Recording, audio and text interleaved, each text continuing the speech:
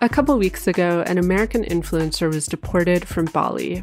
She had been selling an ebook online on how to move to Bali during the pandemic. There are a lot of layers to this story, but I think what I found most interesting about it was how Indonesians responded to it on social media. Many Indonesians voiced that they felt this influencer was misrepresenting life in Bali, and that she was able to do that because she, as a foreigner, had privilege there.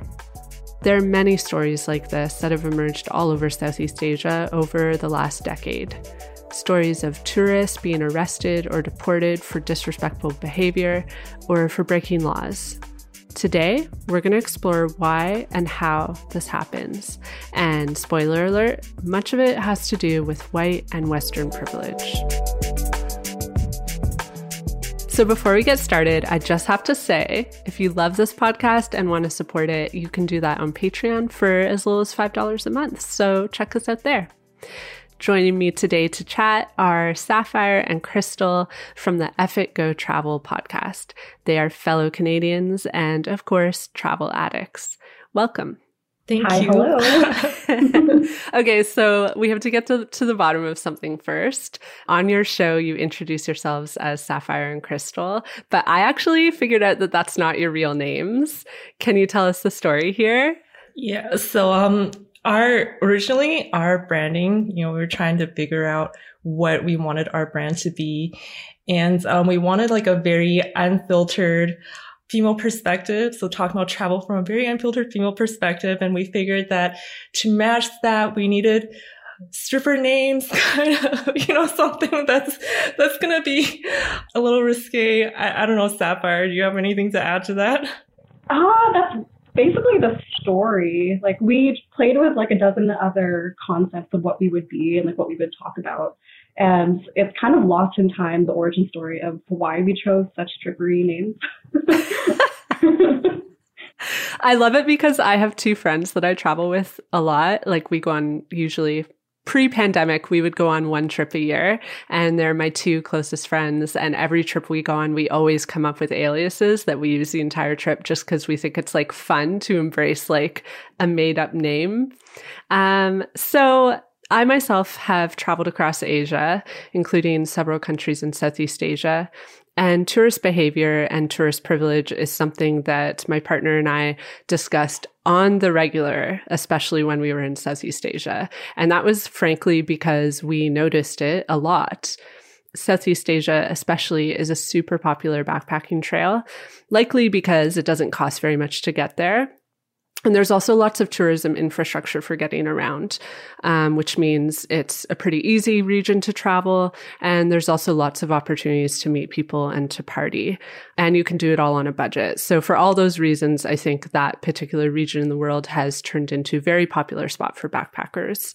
One of the popular spots on this trail is this town in Laos called Vang Vieng. Do either of you, have you heard of this town? No. Okay, cool. Because I'm going to tell you the entire story of this town. First of all, if you Google it, there's plenty of coverage describing how locals in Vang Vieng became frustrated that their town evolved into a hotspot for tourists to party. Vang Vieng became a popular spot for tourists in the early 2000s. And that's because of one particular activity that you can do there, which is river tubing. Basically, you rent for just a few bucks a tube and you're driven up this road and then you're dropped into this river and you can float all the way down the river back into the center of town. And all along the banks of this river, there are bars. And you spend all afternoon tubing from bar to bar, drinking and partying. And it became really infamous because aside from the bars, like near all the bars, there would be rope swings and stuff going into the river. And as a result, there were a lot of deaths because if you mix drinking and water and sketchy sports like that or sketchy like stunts like that, of course, there are going to be accidents. Back in 2011, this town drew a lot of attention because they recorded 27 tourist deaths. And all of them were associated with river tubing gone wrong. So when this became publicized, it drew a lot of criticism, and the Laotian government responded by ordering the closure of many of the river bars. So nowadays, you can still do river tubing, but it's super tame. It's more about just like relaxing and floating down the river. And overall, Vang Vieng has shifted its tourism emphasis to adventure activities. So now there's like a lot of other things you can do, like waterfall rappelling and hiking. And in an article from The Guardian, a local Laotian explained that the shift was super important for the town because he and other locals wanted to preserve the mountains of Vang Vieng, the river, and the culture for the future. So when my partner and I got to Vang Vieng, the crackdowns had already happened a couple years previously. But it was interesting because even during that time, even though the crackdowns had happened, it was still known as this town that you party in. And we went really just because it was like a popular spot to stop and it did look beautiful. So we were like, okay, we'll just drop by for 2 days, see what we think of it. And one of the first things that we noticed was all the signage that was around town. There were signs everywhere asking tourists to respect dress codes and to dress modestly. And I guess what spurred these signs is the fact that tourists were seen often walking around town in bathing suits rather than covering up well in public. And this was quite unique. Like, we hadn't seen this anywhere else in Southeast Asia. Like, it was very obvious evidence that people in the town were frustrated because why else would you be putting up these signs? And what I think is interesting about the story of this town, Vang Vieng, is how it demonstrates how tourism can do damage. Initially, the town's identity as a tourist hotspot really benefited the locals, especially economically. When tourists started coming en masse, locals saw an opportunity to build businesses that could profit and they could benefit their families and communities.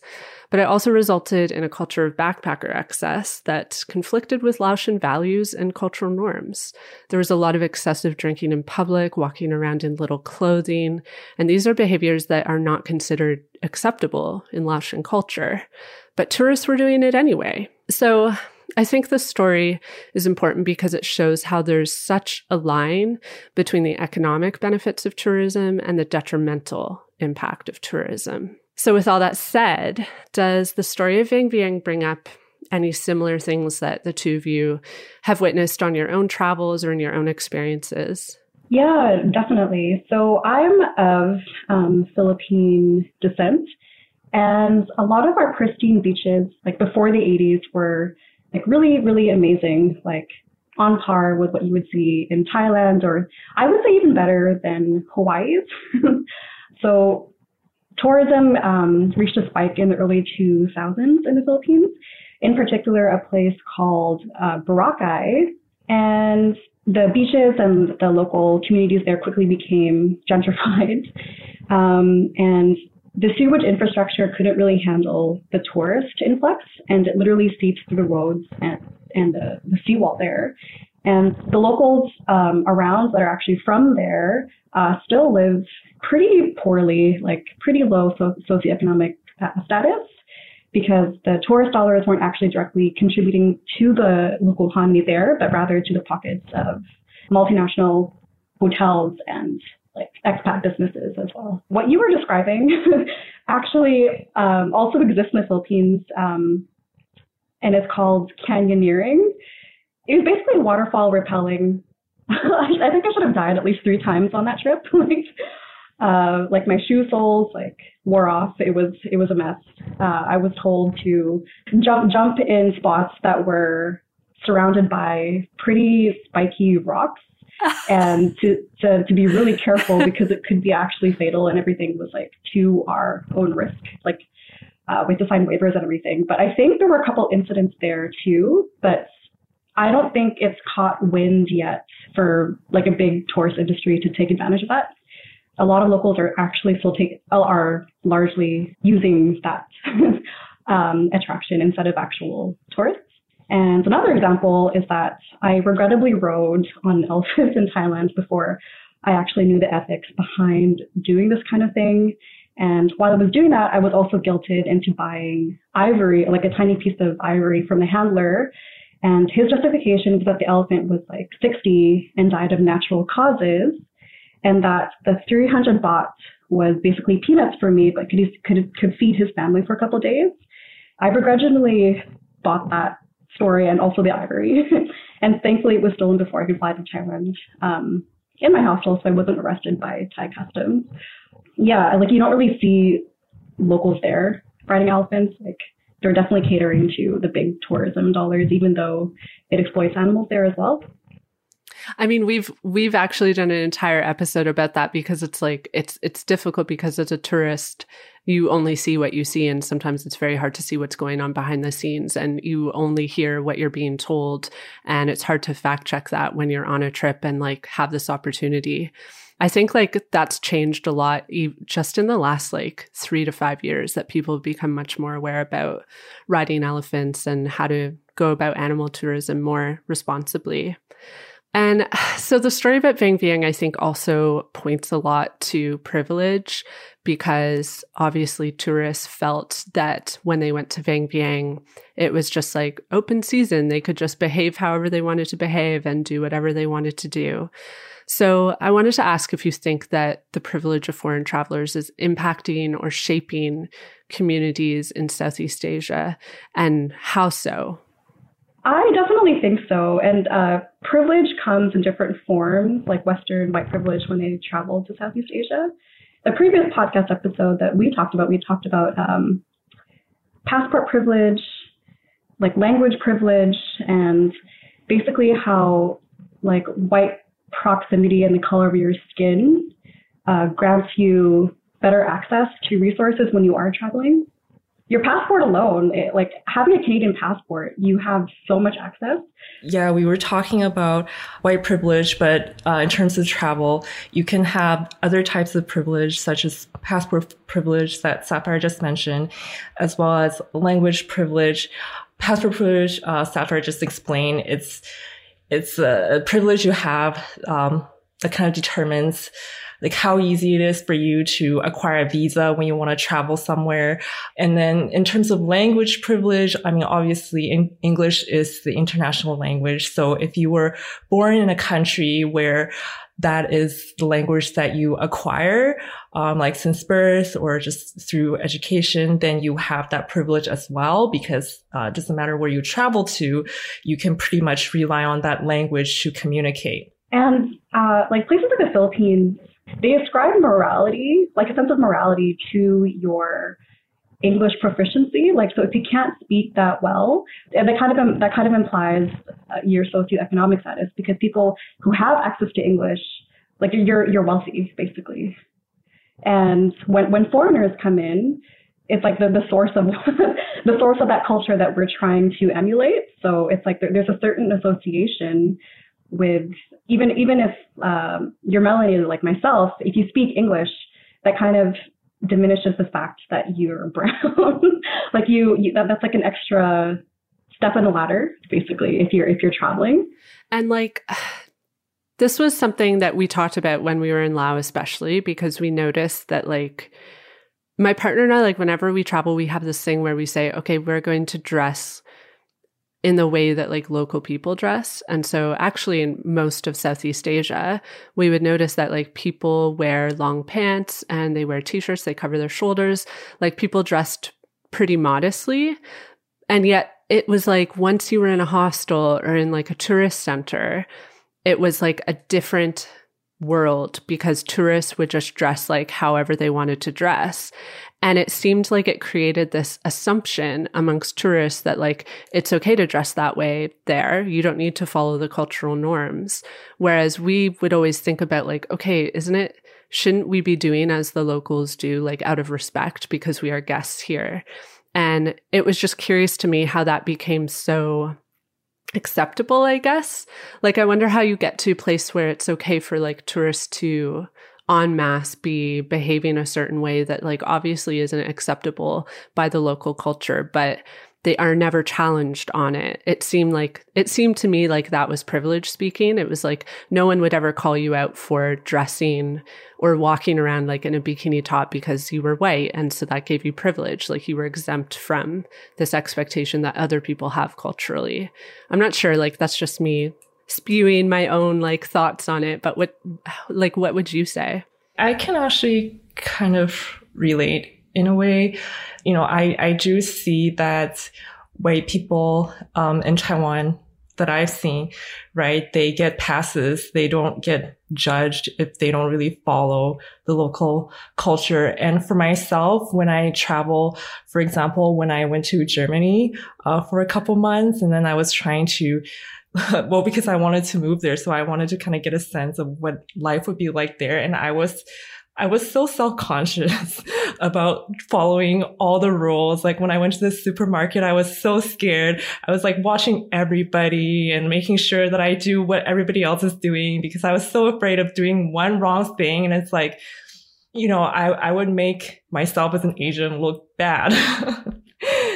Yeah, so it's kind of like the reverse of that power dynamic because it's like you, even if you were a tourist in like a white majority kind of country, you're the one who is finding yourself adapt. But if it was the other way around, it's just like their own status quo that they're coddled into maintaining, which is pretty interesting. And that also like feeds into the whole resort town kind of thing. Because like when you go to Tulum or those like resort towns in Mexico, you see these like Western kind of bubbles of people like staying and jumping between like all-inclusive resorts and not really contributing to local economies. It's more to the corporations that are like receiving the local communities there. Yeah, I would definitely liken it to resort town culture. And just like on the note of like your experience, Crystal, in Germany, it just makes me think about like, and this is definitely the sense that I got in Southeast Asia, especially. It was like white people don't ever have to consider or like fear that their behavior will be used as a racist weapon against them. We just never have to walk around with that fear. I think that pretty much sums up what I was trying to say. So I guess that would be like another way that we experience privilege, or that white people experience privilege when they're traveling really anywhere when it comes down to it. Yeah, not just white people, but like even like whiteness too, which is like the second best thing.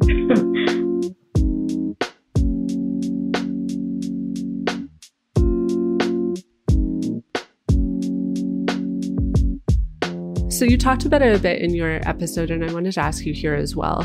Why is it so important to both of you, and why should it be important to really everyone to acknowledge how privilege factors into not just examples like Vang Vieng, but into travel in general?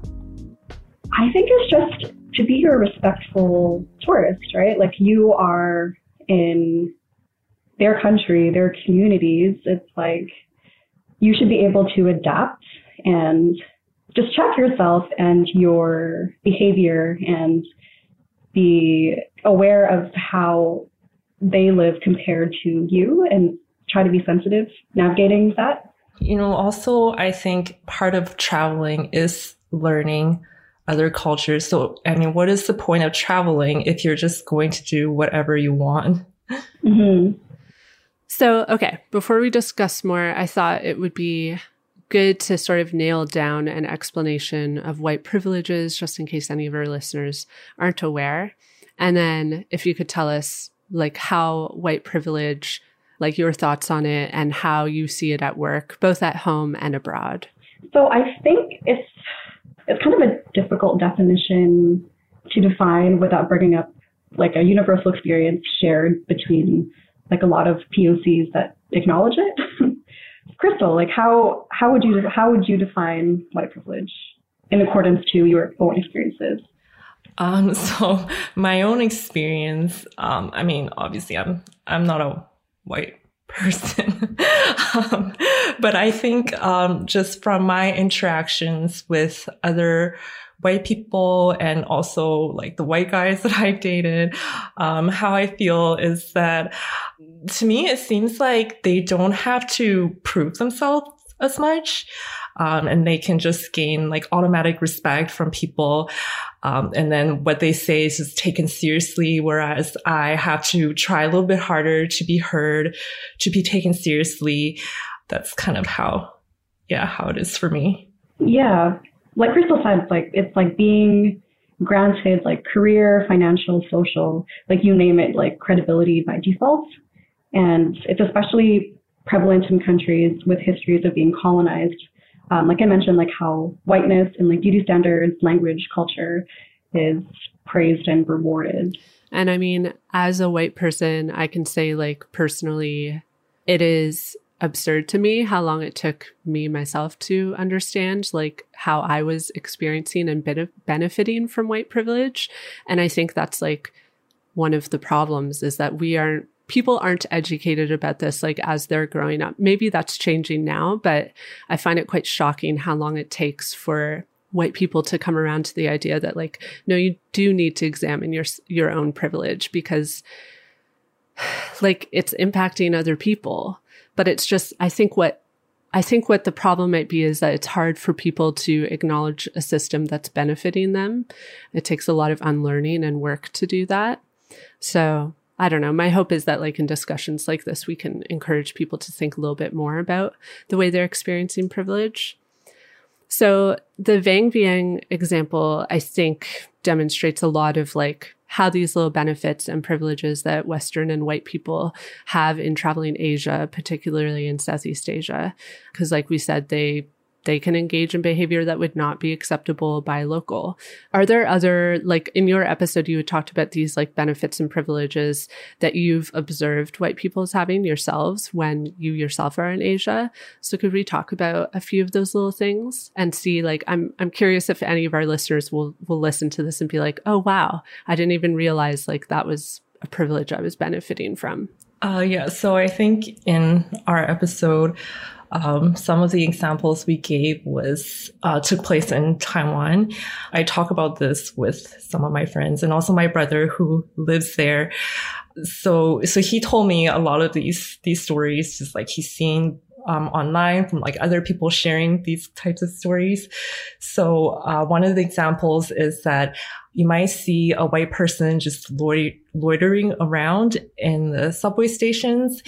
And then that's kind of seen as just fine. You know, it's like, oh, this person, maybe he or she is lost. Maybe we should help them. But then if it's somebody that's like a Southeast Asian, not a white person, they would be seen in a negative way. Like, oh, is this person homeless? Why are they here? Like such an eyesore. Can we get rid of, well, not can we get rid of this, but kind of. Yeah. And, you know, white people tend to be portrayed very positively in the media, and it almost seems like they're just placed on a pedestal. So one example of this is that there was this news reporting on like a white person getting a job and marrying a Taiwanese woman. And I was talking about this with my brother, and he was like, yeah, why is this newsworthy? Why are they reporting on this? They would never report on, say, a Southeast Asian person getting a job, marrying a woman. And I mean, an Asian person getting a job and marrying a white woman in America, that would never be reported. Right? So it just seems like this type of story it's almost seen as, you know, like positive for the society, that it's worth praising. Yeah. Yeah, basically it's like white people are praised for their features. Like Eurocentric features are really upheld on a certain pedestal, especially in Southeast Asian countries. Like things to do with like white culture and aesthetics. It brings you further in life in terms of like access. But like white people themselves, they're given more free things. They have way less barriers to access resources just from how they look alone. Yeah, actually, I can share a personal story. I have been to Taiwan, and when I went, I was there staying with a friend of mine, someone that I'd grown up with, who had been living in Taiwan for, I think she'd been there then like 3 years. And I'll never forget like going camping with her and a bunch of her friends who were all expats. They were all like Western. Some of them were from Australia, and they all were teachers. And we went camping, and the amount of like stuff they did that I knew was illegal in Taiwan. So for example, like they had a lot of drugs on them. And at one point they told us, oh, like we shouldn't have these because we could get arrested, but like we probably won't be. So don't worry about it. And my partner and I, like the entire trip, were just like, what is happening? Like, we're not comfortable with this. These people are just like walking around doing whatever they want. And it was this whole community of like, basically just like white people that were living in Taiwan, living this like life that was really awesome compared to the life that you would be able to live at home, like with the same amount of money. Which brings me to this next sort of like related topic that I thought I would mention, because you mentioned in one of your episodes how white privilege becomes so evident in Asia in the nomad community. So for example, you talked about how white people who move to Asia tend to have a much easier time getting jobs, and they're paid much more than a local or even a non-white foreigner would be for that job.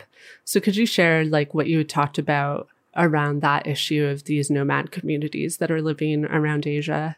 Yeah, so there are quite a few, I guess, of these examples. And one of the recent ones that my brother told me about was somebody from Eastern Europe who received no formal English education, and then they got an English teaching job with a salary that was $1,500 higher than a Canadian-born Chinese whose first language is English. Yeah, it's really about the optics, of having just like a white person. So even if you have a higher qualification, but if you're not white, you will be paid lower. On that note, though, like I just want to say that I think in general, and so this is not related to Asia, but just in general, I think that it's easier for white people to find a job just in general. I remember reading some statistics that said like Chinese or Middle Eastern sounding names have to submit over 60% more applications than people with Anglo sounding names. And then also in the States, they found that Black applicants have to submit 50% more applications to get the same number of interviews as white applicants. And I myself, so I'm doing this startup right now, and we needed to find people for like some of the work that we need to do. So for example, like back-end programmers and such. And I noticed that we've received several applicants who would use like a fake English name and a fake picture of a white person and even try to mimic a white accent. It was very strange. So this one guy we interviewed, he had like a generic photo of a white person. His name was David. I won't say his last name for privacy reasons, but it was like a very English sounding last name. And then he said that he lived in the UK. When we interviewed him, he didn't have his camera on. He had broken English. And then he was trying very hard to mimic the accent. And it turned out he didn't even live in the UK. So everything was just a lie. Also, the other day, I received another email from a woman who was trying to offer us their services. So this company, when I looked into it, it was based in India. But this woman, she had her name in the email was Samantha Smith. A lot of that going on that I noticed. Yeah. So it's not like this issue is just prevalent in the nomad or expat community. It's like, no, like this is happening here at home as well. Yeah, I think it's just that it is true that, yeah, if you have an English sounding name or if you're a white person, it's easier to get a job. And I really think that people that don't think we have this problem, that don't think we need to create more opportunities for, POCs, I just don't even know what to say. It's because they benefit too much from the current system.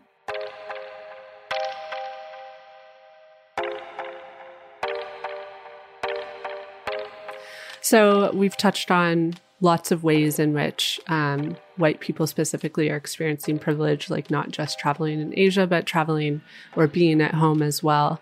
So given that, do you have any tips for how people can check their own privilege?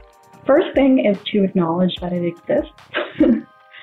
Maybe acknowledge any fragility that comes forward. in that kind of introspection. Like really, really ask yourself like why you're feeling that way.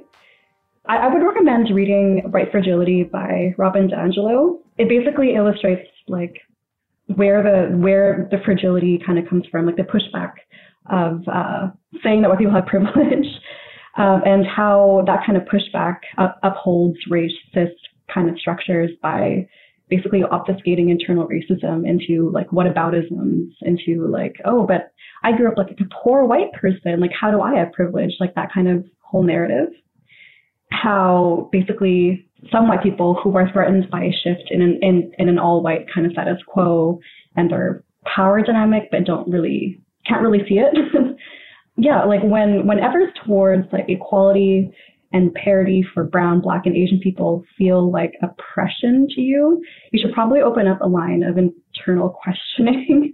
An example of this is like seeing more diversity in travel spaces, like in van life and in like travel blogs, and even like in general, like movies. Like, do you feel some type of way about that? Like, do you feel, dare I say, like threatened, kind of like angry, like, oh, they were probably only hired because they're doing it as like a performative, like affirmative action thing for like their diversity quota? Like, is that really what your issue is with it? Because that's another argument. Like, there are cases like that where it is performative, but why do you think you only feel that kind of threat? I don't know if I should say threat. Why do you feel some type of way about it only when a non-white person, like an actual POC, is on screen or is represented in different industries? Like, why is it only then you feel some type of way? Yeah. And I think like threatened is not, I don't think that word is going too far. Like there have been definite examples of people who like clearly do feel threatened, but I think it's such a sliding scale because it can be like a person can react in a way that shows that they feel threatened, but it can also be just like you say, just feeling some type of way. Like even if you have any kind of like reaction or feel like a little bit bothered, really that is like your internal resistance to equity. Just so we have it, could you give like a very basic explanation of like what white fragility really is? White fragility is when equality and parity for BIPOC people feels like oppression to you. That's a really good definition. When equality feels like oppression, that is fragility. Yeah. Like if you have any kind of reaction to that, I would say like, not even if it just feels oppression, I feel like even if you just have a reaction to it. Yes, definitely. And then like going back to the original example of Vang Vieng and sort of like how we're seeing privilege show itself in these backpacker trails in Southeast Asia. For people who want to travel to Southeast Asia, obviously like it's a very popular place to go. People want to go there and they should. Like there are benefits to traveling there, especially for the local economies. But how can people do it in a way that is respectful? So basically not giving money to like hotel corporations. Like don't stay at the Hilton. Like why not stay in accommodations that are actually run by the local people of color, and supporting the actual local economy, like shop at the local businesses and the restaurants, and then do local tours and activities as you're traveling. And if you're trying to get in, I don't know, like sometimes people can overcompensate and like want a really quote unquote authentic experience, but then participate in like really exploitative activities like slum tours where you find yourself in someone's living room and it kind of gets human zoo-ish. Even going on those like mission trips, like honey, just like avoid that entirely.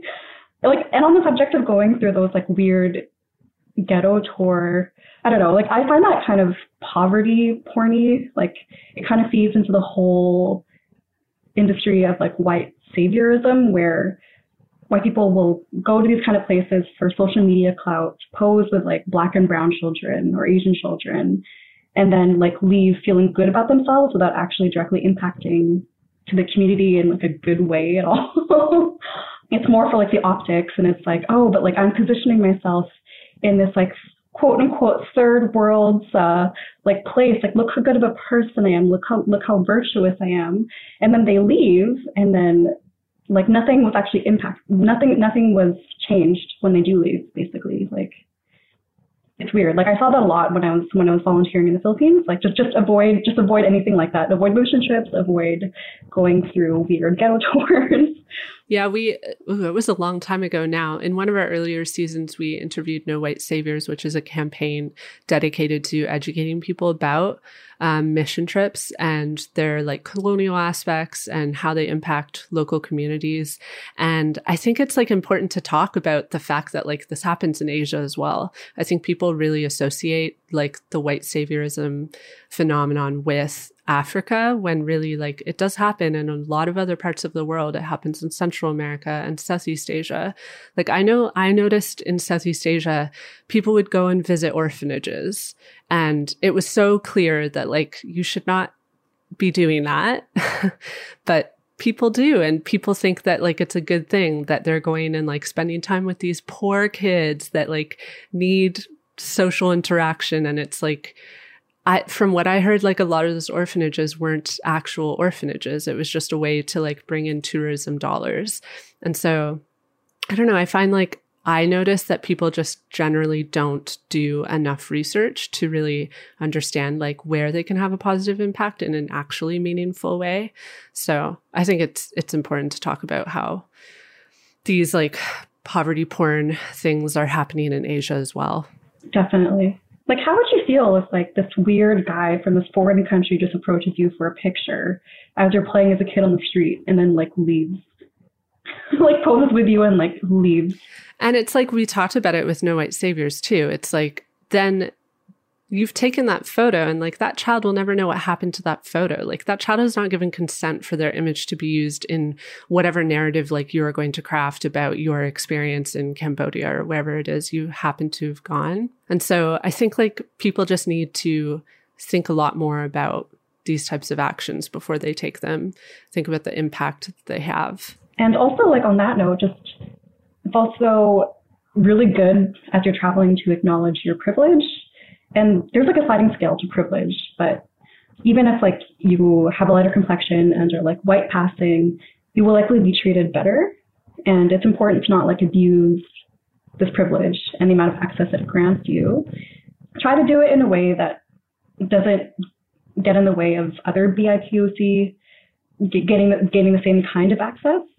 Like many developing countries, like uphold English as a metric for wealth and austerity, including my own, in the Philippines, because of historical colonial structures. And like a way that you could not take advantage of the privilege disparity is if like a tour guide or shop owner is addressing you first, when a person of color was clearly in line first, like just redirect them to that person of color. Like it could be something as simple as that.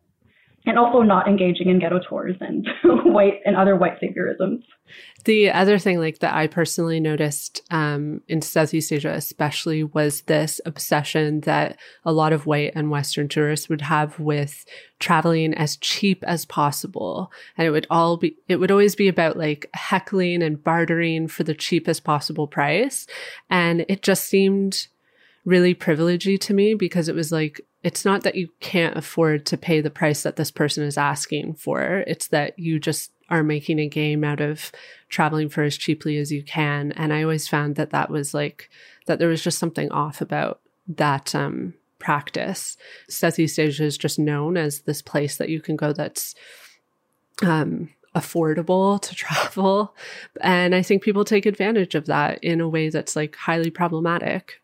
Like you hear stories of like tourists that are complaining about like a secret menu for foreigners versus a secret menu for like locals, where the menu for foreigners will be charged a higher price, or even like people in like markets who charge foreigners more. I think they probably do that because of like obviously like the association you have with your tourist dollars, but also I think it comes from a place of contempt because I feel like maybe Western tourists kept doing that kind of thing where they would barter when they clearly had the resources to pay for whatever thing that we're trying to pay for.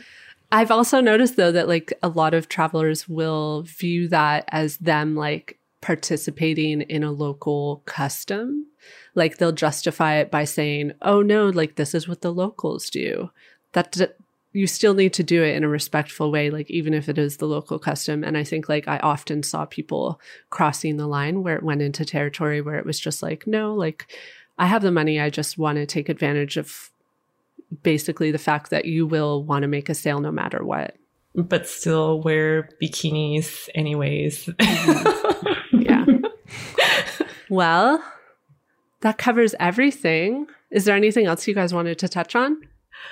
I feel like I have to be careful with choosing my words.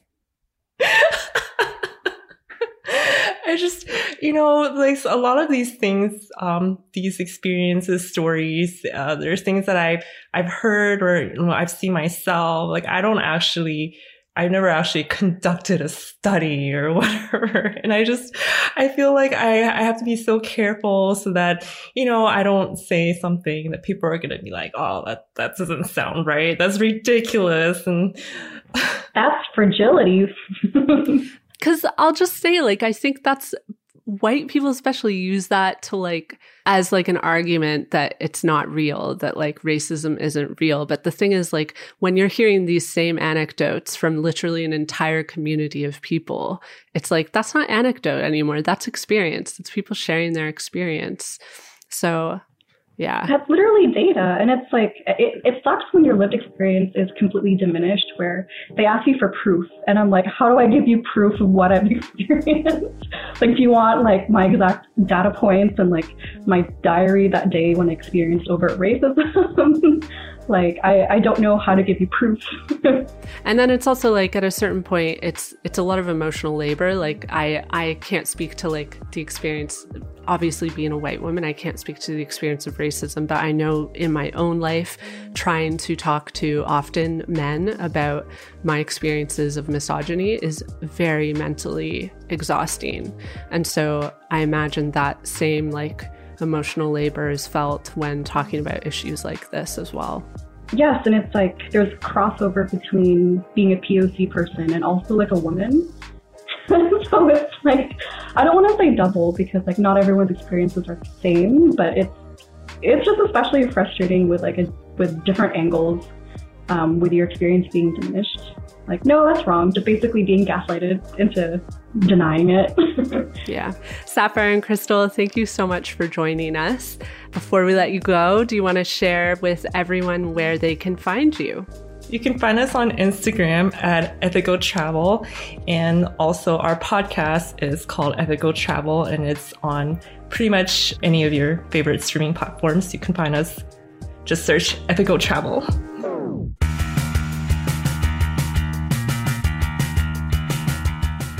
Alpaca My Bags is written and hosted by me, Erin Hines, and produced by Katie Lohr. If you enjoyed this episode, go ahead and leave a review on your podcast app or show us your love on Patreon. Pledging $5 a month or more directly supports the making of this show. The link to our Patreon is in the show notes. That's all for now, Alpaca Pals. I'll talk to you again in 2 weeks, and I hope you all get to alpaca your bags safely and soon.